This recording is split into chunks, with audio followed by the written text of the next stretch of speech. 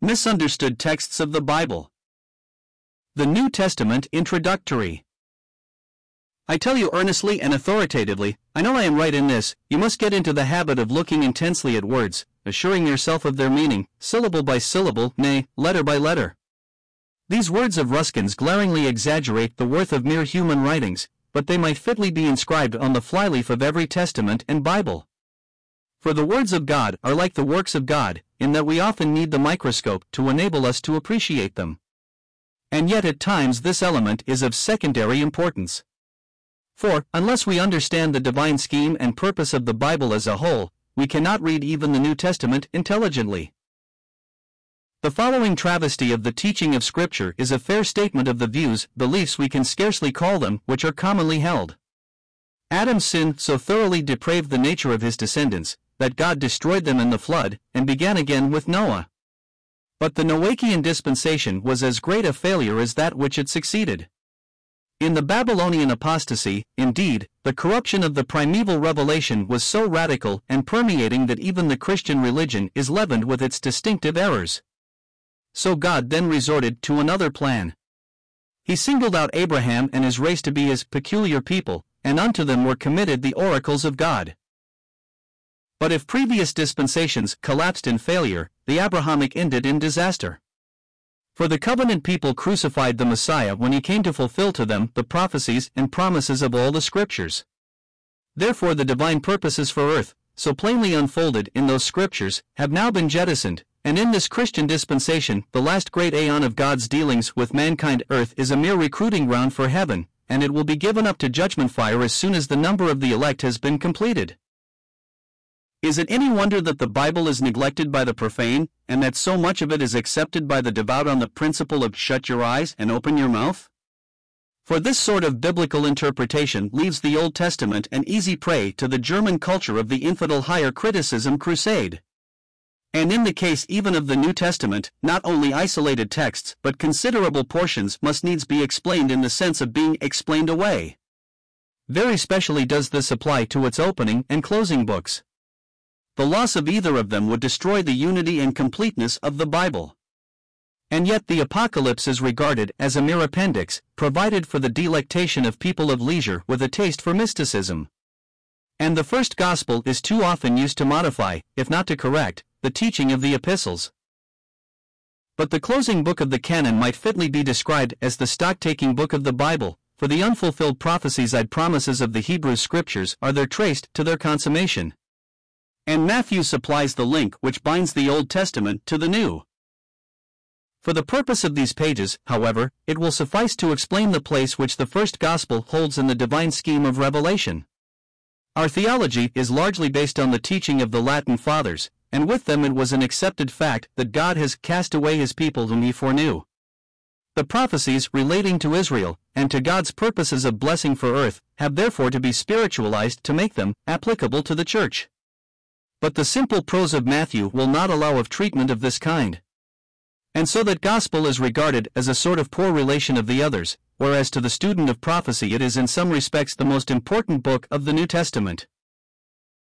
The Gospels are not, as infidels suppose, imperfect and often conflicting records of the life and ministry of Jesus, but separate portraits, as it were, of the Lord Jesus Christ with reference to his various relationships and offices. This appears very strikingly when we compare the first Gospel with the fourth. For the fourth is the revelation of the Son of God, who came not to judge, but to save the world, John 12:47, whereas the first records his advent and ministry as Israel's Messiah, and we scan it in vain for words of the kind we value in the fourth, words which we, as Gentiles, can take to ourselves without reserve.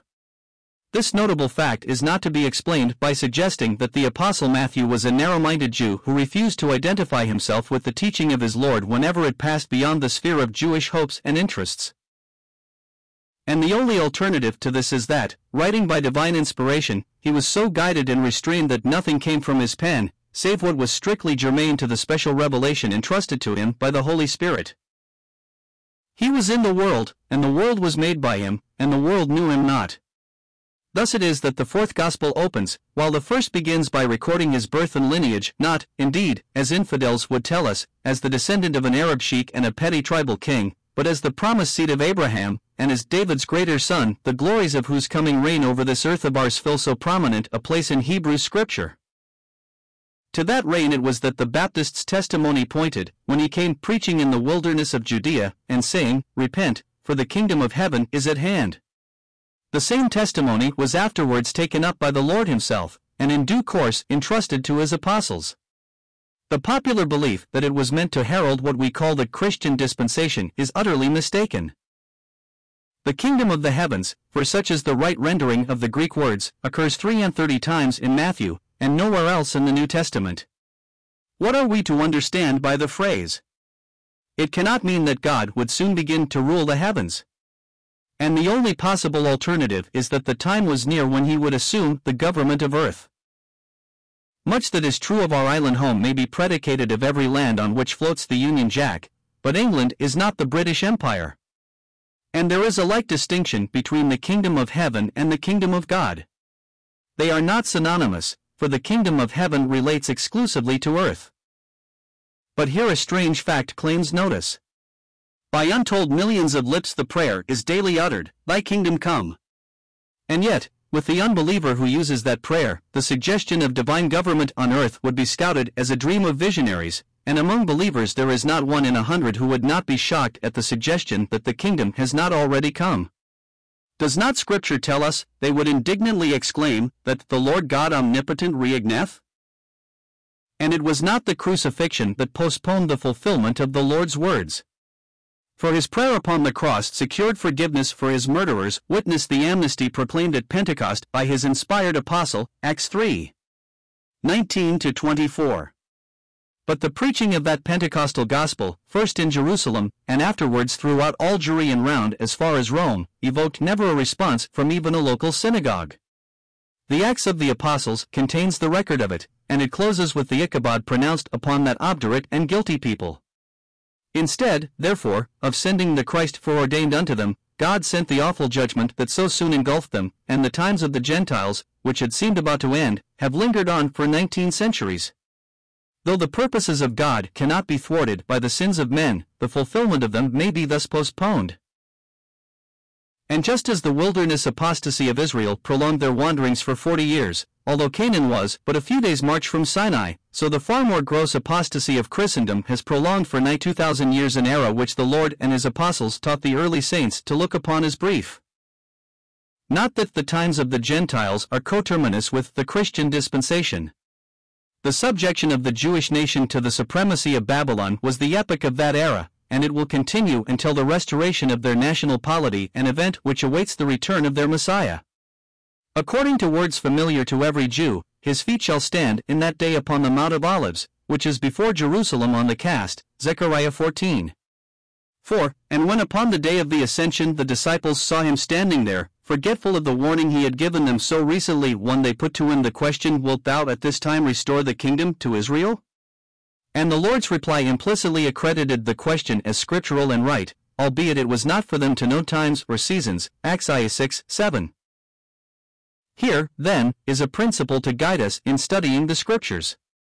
Divine promises and prophecies are not like bank checks that become invalid by lapse of time. Every word which God hath spoken by the mouth of all his holy prophets since the world began about the times of restitution of all things, that is, the times when all things shall be put right on earth, shall be fulfilled as literally as were the seemingly incredible predictions of Bethlehem and Calvary. And when the Lord proclaimed that the kingdom of heaven was at hand, he meant that the time was near when these times of restitution would bring peace and blessedness to this sin-blighted world. Let us then apply this to his teaching at the close of his ministry, as recorded in the first gospel.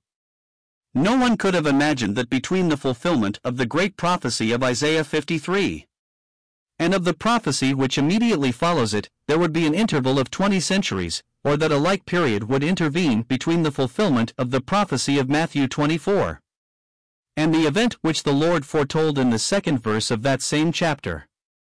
But the explanation of this will plainly appear if we bear in mind, first, that all messianic prophecy relating to earth runs in the channel of Israel's national history, and therefore, so to speak, the clock of prophetic time is stopped while their national history is in abeyance. And secondly, that Israel's rejection during this Christian dispensation is a New Testament mystery. It was not that our Lord spoke in ignorance.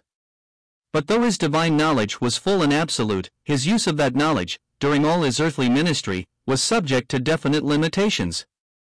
For he never spoke save as the Father gave him to speak, and times and seasons the Father had kept in his own exousia, Acts 7. As we read these scriptures, we must bear in mind that the kingdom of heaven is for earth, and that the earthly people of the Abrahamic promise are the divinely appointed agency for the administration of it. And Matthew is the gospel that speaks of it, because it is the gospel which reveals Christ in his relationships with the earthly people. And if we are to understand that gospel aright, we need to give a first reading to much of it as from the standpoint of the disciples to whom it was specially addressed. For the man of God all scripture is profitable, and therefore none may be neglected. But we must distinguish between interpretation and application. And, above all, we must clear our minds from the ignorance of Latin theology. God hath not cast away his people whom he foreknew, and in his own good time all Israel shall be saved. Not, as the apostle explains, that every Israelite shall be saved, but that Israel as a nation shall be restored to the place assigned to them in Holy Scripture, Romans 11. 2:25-29. The scheme of the first gospel is as definite as it is simple. It opens, as we have seen, by recording the birth of Christ as the seed of the Abrahamic covenant and the King of Israel. Then we have the Baptist's ministry, which was a provisional fulfillment of the promised advent of Elijah, see ch. 11. 14. Then, after the temptation, the Lord himself proclaimed the same gospel of the coming kingdom, and accredited his testimony by that marvelous display of miraculous power recorded at the close of chapter 4. In the 3 succeeding chapters he unfolded to his disciples the principles of the kingdom. In chapter 10, he commissioned the 12 to take up the kingdom ministry, and the following chapter chronicles a series of typical acts and utterances of power, and mercy, and judgment.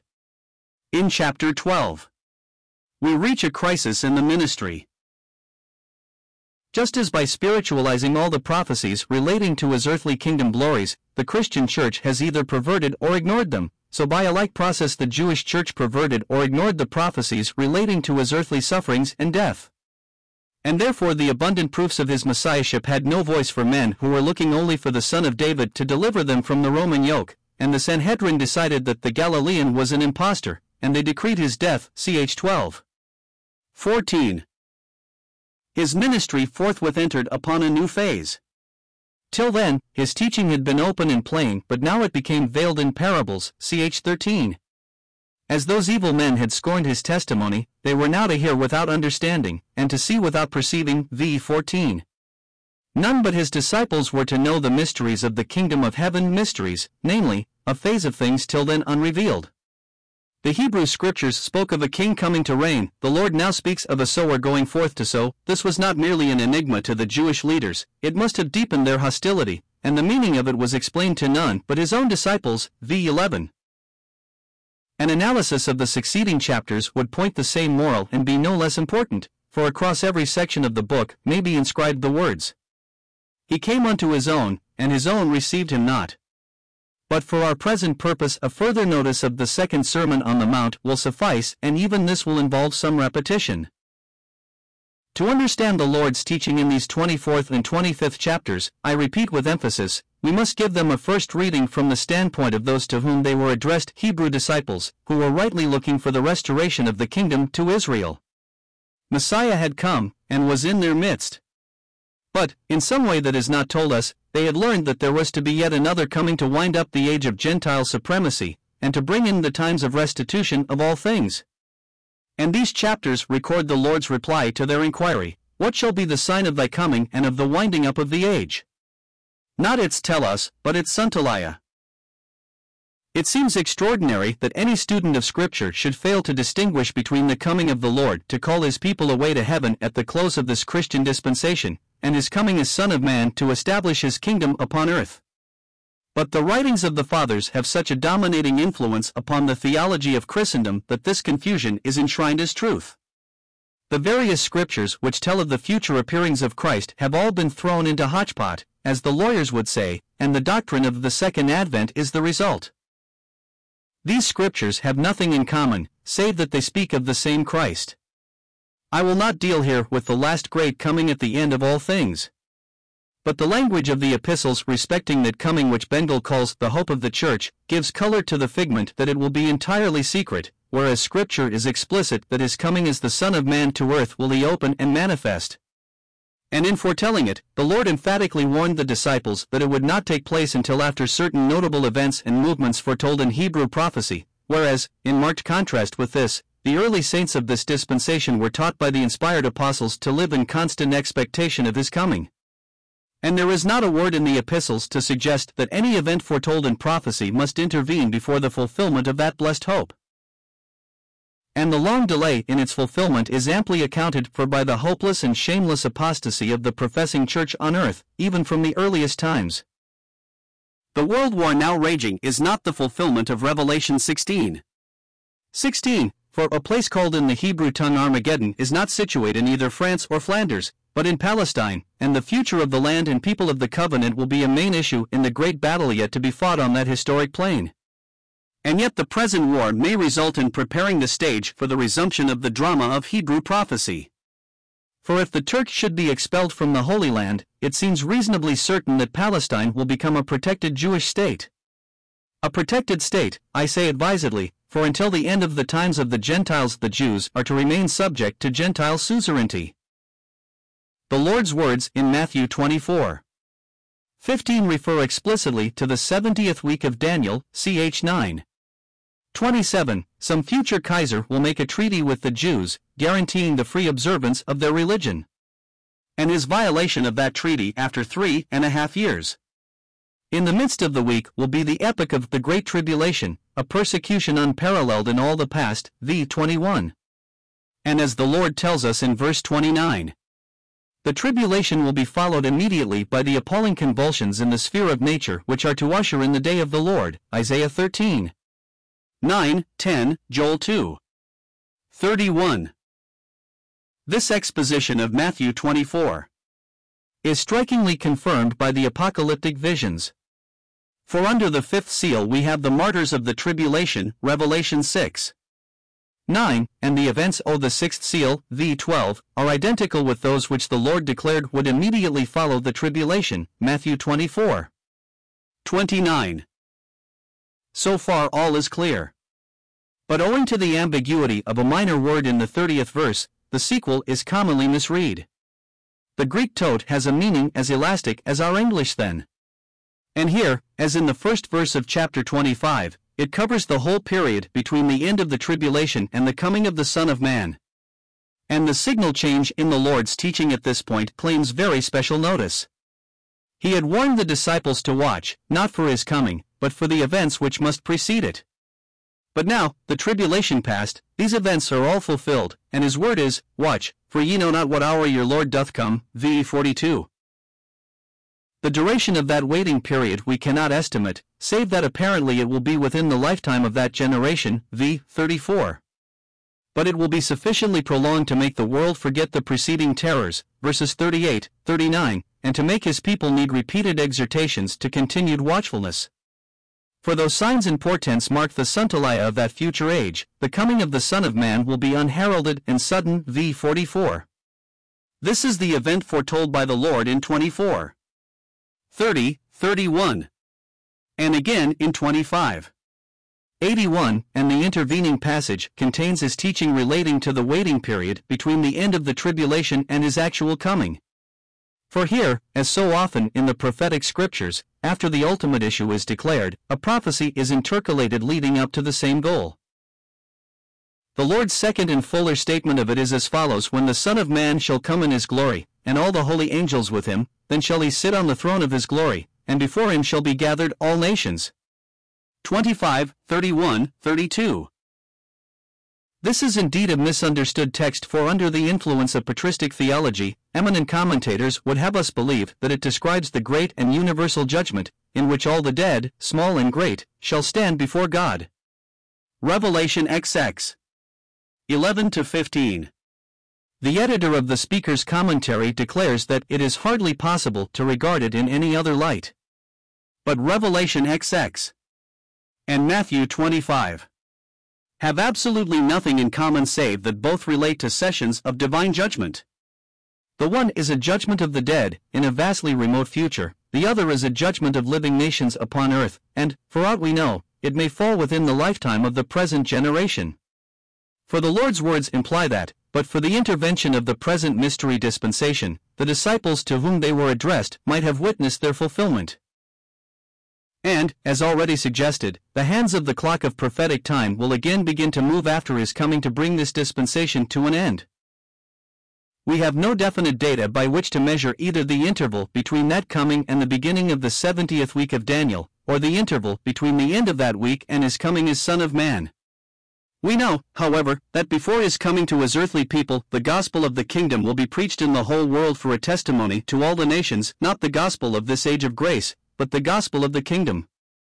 And the last 14 verses of chapter 25 are explicit, that the question at issue in the judgment will be the treatment of the messengers accredited to proclaim that gospel to the world. This is no novel principle. As the Lord had already said to his disciples, "He that receiveth you receiveth me." And wherever the gospel comes, it is receiving or rejecting Christ that fixes the destiny of men. But it may be asked, how could hundreds of millions of people appear before the Son of Man on earth? Just in the same way that, in the ages succeeding this very judgment, they will go up to Jerusalem year by year to keep the Feast of Tabernacles, Zechariah 14:16, their accredited leaders will represent them. To read Scripture aright we need both spiritual intelligence and common sense. If the spiritual fitness be lacking, we shall refuse to believe anything that seems to go beyond our ordinary experience, and a want of common sense will often betray us into an excessive literalness that may make the language of Scripture seem impossible. But is not this narrative so incredible that we are reasonably justified in refusing to take it literally? If that is to be the test, we may at once reject the great truths of Revelation, the Incarnation, the Atonement, the Resurrection, the Ascension. For in the wildest superstitions of false religions there is nothing so incredible as these truths. But our spiritual being is by nature so depraved that we are ready to believe anything, whether it be a seemingly transparent lie, like transubstantiation, or a seemingly impossible truth, like the virgin birth, provided it is acclimatized in our religion. But there we draw the line. And the great mystery truths of this Christian dispensation, including the coming of the Lord, as revealed in the epistles, and also the truths of the kingdom, including the coming of the Son of Man, as foretold by the Lord himself, have not been thus acclimatized, and so they are either rejected or ignored. True it is, no doubt, as already noticed, that Christendom, million-mouthed, uses the divinely given words, "Thy kingdom come, thy will be done on earth as it is done in heaven." But with the mass of men this is merely a meaningless incantation. For such is the covert atheism of our nature, that though we are willing to believe in a second advent, provided it be too remote to affect us in any way, we are slow to believe in a coming that is a present hope, to influence our daily life.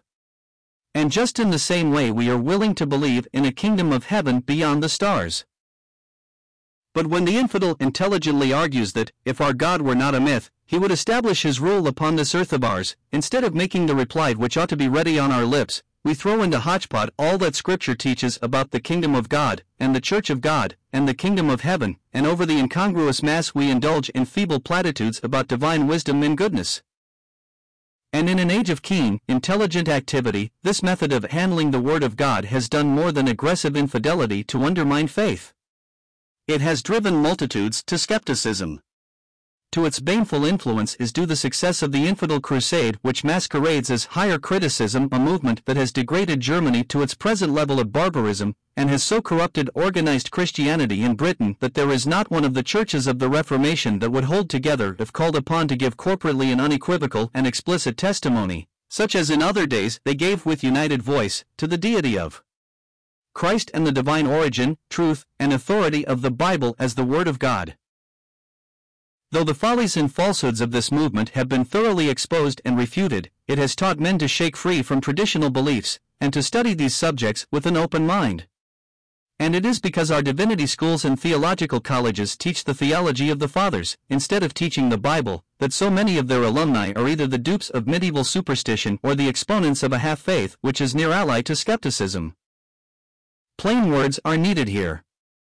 In the interval between the apostolic age and the era of the patristic theologians, the main truths of the distinctively Christian revelation were lost in the early church, and they were never fully recovered until the evangelical revival of the 19th century. But our commentators ignore the revival and continue to trade upon the writings of the fathers. And the results are disastrous. For while an intelligent study of Scripture always tends to faith, the Christianized infidelity which now prevails in our churches is largely due to a revolt against the traditional exegesis of Scripture.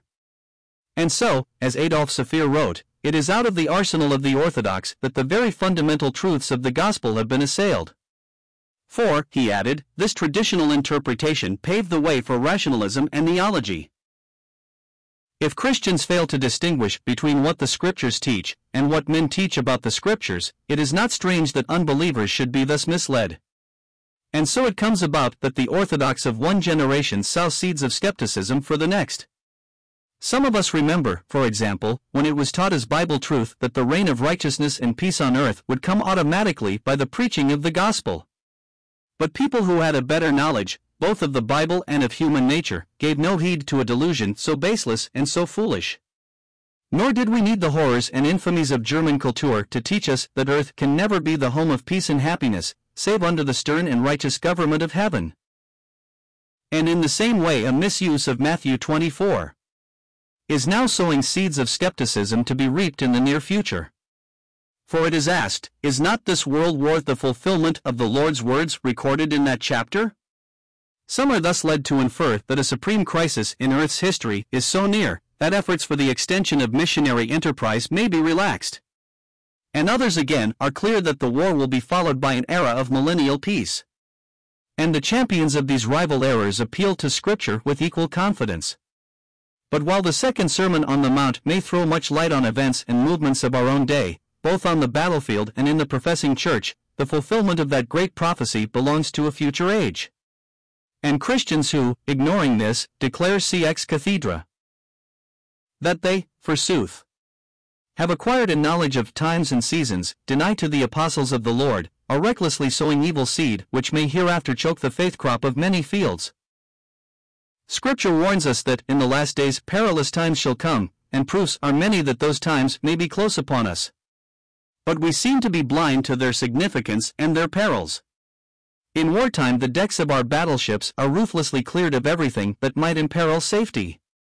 And though the children of this world are wiser than the children of light, they are not wiser than divine Scripture, as witness the Apostles' words in view of the incipient apostasy of the early church, I commend you to God and the word of His grace.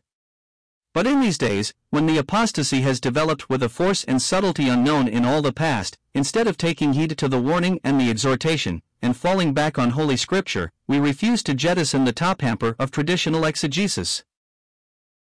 And as the result of this, and of thus ignoring the great mystery truths revealed in the epistles, the whole scheme of the biblical revelation is dislocated, all sense of its divine unity is lost, and faith in its divine authority is undermined. Those of us who have watched the course of the German infidel movement ever since it gained a foothold in Britain must recognize that it is energized by a sinister spiritual influence which makes it indifferent to controversy. But to some of us that movement has proved a blessing in disguise, for it has taught us to study the Bible with a mind untrammeled by patristic exegesis. And as the result we have attained a more intelligent, and therefore a firmer, faith in Holy Scripture as the Word of God. A personal experience is sometimes helpful to others. When I became a Christian in the truer sense of the word, I supposed that skeptical difficulties respecting the Gospels would no longer trouble me. But I was distressed to find that the more closely I studied them, the attempt to harmonize them seemed to become more hopeless. While in this state of mind I heard a lecture which ran somewhat on the lines indicated in the preceding pages. The effect of it was electrical. It was a revelation to me, and I began to study the first gospel with fresh intelligence and new interest. Every section of it seemed to glow with new light, a light that threw its rays back upon the Hebrew Scriptures, and forward to the Apocalypse. And I came to realize, as I had never realized before, the hidden harmony of the Bible as a whole. The headmaster of Eton's Love Your Enemies sermon, preached in Essay Margaret's, Westminster, on March 25, 1915, gave striking proof how a misreading of the first Gospel may bring Holy Scripture into contempt. His purpose was to urge that the conduct of our war with Germany should be governed by the precepts of the Sermon on the Mount. If such a proposition had emanated from a secular publicist, it might have passed without notice. But it was put forward ex cathedra, as the teaching of Scripture, by an officially accredited exponent of Scripture. And as the result, it was assumed by the secular press, and by men of the world generally, that this folly had scriptural sanction. Love your enemies is the last in a group of precepts which the Lord enjoined upon his disciples in view of their mission as ministers of grace. They were not to resist evil. If struck upon one cheek, they were to turn the other cheek. If a thief took their coat, they were to let him take their cloak also. They were to give to every applicant, and to turn away from no would-be borrower. Matthew X, 39-44. Could a country be governed on the lines of these precepts? Or a public school? Why, if even a shopkeeper in a village street were to conduct his business in this way, he would be bankrupt within a month. And yet these were the words of the Lord of glory, and, like all his words, they are divine and eternal. But he prefaced them by the warning that they were not to be taken as destroying the law and the prophets, a phrase which every Hebrew would rightly understand to mean what we Christians call the Old Testament Scriptures. And with still greater definiteness he declared that not one jot or one tittle of the law was abrogated by his teaching, verses 17-18. And yet both in his sermon and in his letters to the press in defense of it, Dr. Littleton assumed that the teaching of the Sermon on the Mount has entirely superseded the Old Testament Scriptures, whereas it is mainly by these very Scriptures that we ought to be guided in our conduct of affairs in every sphere of public life. But in fulfilling their ministry of grace, his disciples were not to appeal to law. While he was with them, they were to act as he acted. And at the close of their mission he asked them, in view of his leaving them, "When I sent you without purse and scrip and shoes, lacked ye anything?" But now, he went on to say, "He that hath a purse let him take it, and likewise his scrip, and he that hath no sword, let him sell his garment and buy one." Luke 22. 35-36. In other words, they were to fall back on their position as citizens. Peter, Oriental though he was, took these last words literally, but we understand them better. Living in a civilized community, we carry the sword by proxy. If anyone strikes us on the cheek or steals our coat, we hand him over to the police, and the magistrate awards a fitting punishment, to which the jailer gives effect. But if, instead of seizing and punishing the lawbreaker, these officers of the law treated him in accordance with the precepts of the Sermon on the Mount, they would bear the sword in vain, and utterly fail in their duty as the ministers of God. Romans 13:4. But the police and the criminal courts can deal only with crimes committed within the realm. In the case of crimes committed by an alien enemy, recourse must be had to the naval and military forces of the Crown. But here the same principle applies. And with a far greater definiteness, for in the case of crimes committed by a nation, there is no room for sentiment or pity, which might claim a hearing in the case of individual offenders. And the crimes which are now crying to heaven for vengeance have been instigated by the government of Germany, and they have been condoned and justified by the German nation, not excepting the Christian churches of that land. If then God should give the victory to the Allies, and the governments of the Allies should decide to rifle and destroy every national building in Berlin, and utterly to crush the power of Germany, the Christian must not forget that law is as divine as grace. And, moreover, our chief purpose in this war is not to punish Germany for flagrant and hideous atrocities and crime, but to secure the future peace of Europe. My purpose here, however, is not to discuss the conduct of the war, but to expose and refute a flagrant misuse of the Sermon on the Mount. And let no one suppose that this involves our ignoring its application to ourselves. Though, in common with not a little of the Lord's teaching recorded in the first Gospel, its full and final purpose will not be realized until the future age of the kingdom, its words of grace ought to have a special voice for his people in this dispensation of grace. If, for example, some Christian who was mourning the death of a dearly loved relative or friend, wantonly butchered in cold blood in this ghastly war, could come face to face with the German murderer, grace would teach him to show his love for his enemy by telling him of gospel pardon even for a crime so heinous and so hateful. But this has nothing in common with that ill-advised sermon. A notable commentary upon it was supplied by sermons preached last Christmas in Berlin and other German towns. Here are typical extracts from published reports of them, Pastor Zoe Bell, speaking in the Great Lutheran Church in Leipzig, referred to the German guns beating down the children of Satan and to German submarines as instruments to execute the divine vengeance, to send to the bottom of the sea thousands of the non-elect. There ought to be no compromise with hell, no mercy for the servants of Satan, in other words, no pity for the English, French, and Russians, nor, indeed, for any nation that has sold itself to the devil. They have all been condemned to death by a divine decree. Professor Reinhold Seebe, a teacher of theology in the Berlin University, preaching in the cathedral of the city, said that in killing their enemies, burning their houses, and invading their territories, the Germans simply performed a work of charity. Pastor Fritz Philippi, of Berlin, preaching from his Protestant pulpit on the divine mission of Germany, said that as the Almighty allowed His Son to be crucified that the scheme of redemption might be accomplished, so Germany was destined to crucify humanity, in order that its salvation might be secured. The human race could only be saved by blood, fire, and sword.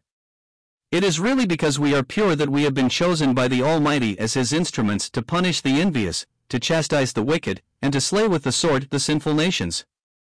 The divine mission of Germany, O brethren, is to crucify humanity. The duty of German soldiers, therefore, is to strike without mercy. They must kill, burn, and destroy, and any half measures would be wicked. Let it then be a war without pity. He must be a poor sort of Christian who can regard such men, and their countless sympathizers of the pews, without feelings of aversion, deliberate and deep. Do we not well to remember the Lord's emphatic commendation of the Church of Ephesus, "Thou canst not tolerate evil men"? Revelation 2. Cf. Matthew 18:17. It is not for us to anticipate the divine judgment respecting the eternal destiny of these men. What concerns us has regard to our attitude toward them here and now, and to recognize them as Christians would betoken disloyalty to Christ.